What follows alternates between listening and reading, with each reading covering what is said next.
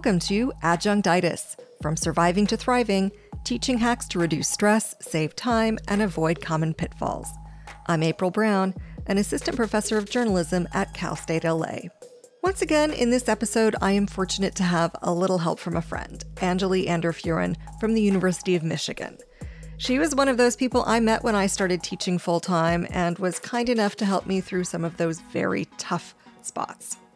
If you're new to teaching, you may not have run into this particular scenario yet, but if you've been teaching for any length of time, I'm willing to bet you have.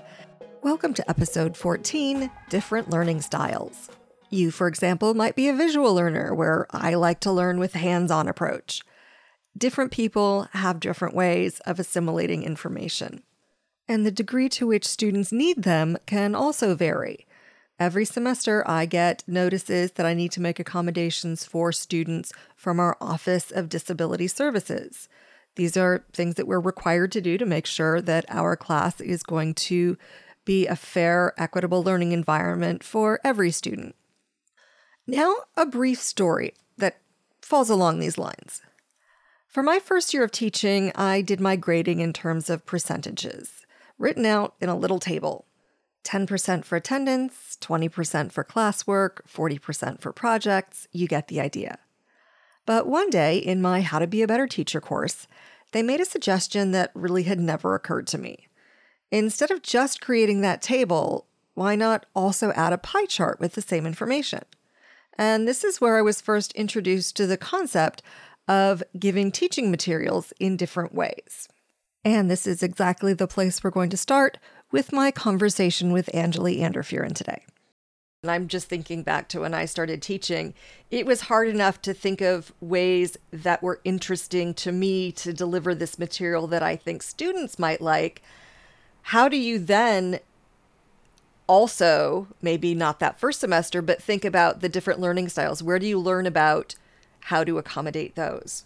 Question of, let's see, first of all, where do you learn about them? Google. I love Google. I've got a shirt that my husband got me somewhere that says IDK, Google it, because I was tired of telling students at one point to Google it. Like, they didn't believe me that they really could find what they were looking for out there, particularly Google Scholar. There is so much research done on the art of education, and then sub-levels, actually your area that you're teaching in. There's a lot of wonderful research out there. So that's a good place.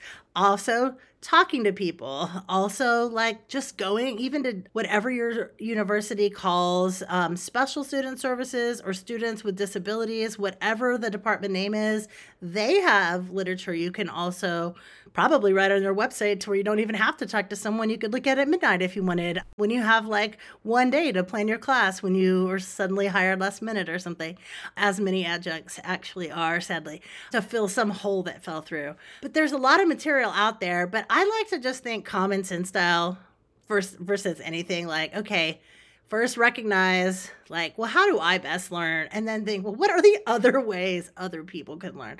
Okay, well, I know I like to see stuff, but what about those people that like to hear stuff? Like, what else can I add in? Because that's also enriching everybody's learning, right? So you may not even know which way you're the best learner, or you may think, oh, I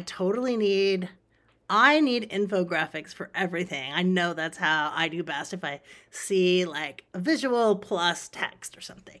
Or you like really colorful stuff. That's awesome.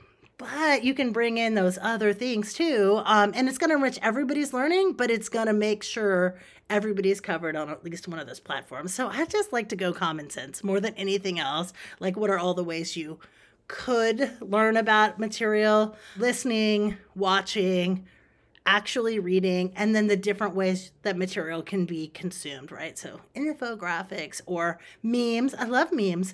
Anything that's got humor in it is good, even if it doesn't come off necessarily as funny to people. It still is a good way to go in and look for the material. I guess that's the secret there, is just look for articles that support different entry points to that material, and maybe you don't use any of the things in the articles, but they can inspire you to come up with something that works for your class.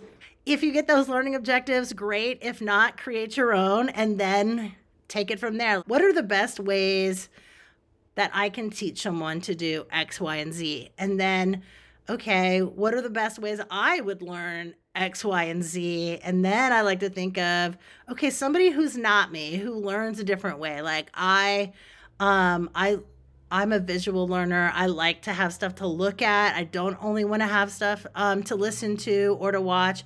I like to read material. So I try to think of all the different ways that you could look at each particular learning objective and how you may reach that, and make sure I have some kind of combination so at some point everybody feels like connected to the course, to the course objectives, and then how we're going to get there, because we're all not going to learn the same way. So if we can get some kind of combination in there on each one, I feel like the class is going to be more successful. And that's just at the base level, no matter what you're teaching. If you start with, these are the learning objectives, these are like 3 different ways for each learning objective that you could meet it, that brings in different kinds of techniques to consider all the different kind of learners.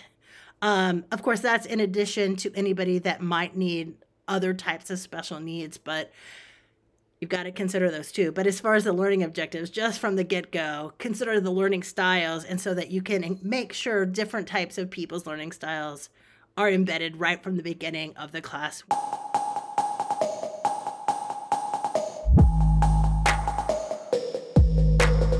Once again, I'd like to thank Angeli Anderfuren for helping us out with this podcast.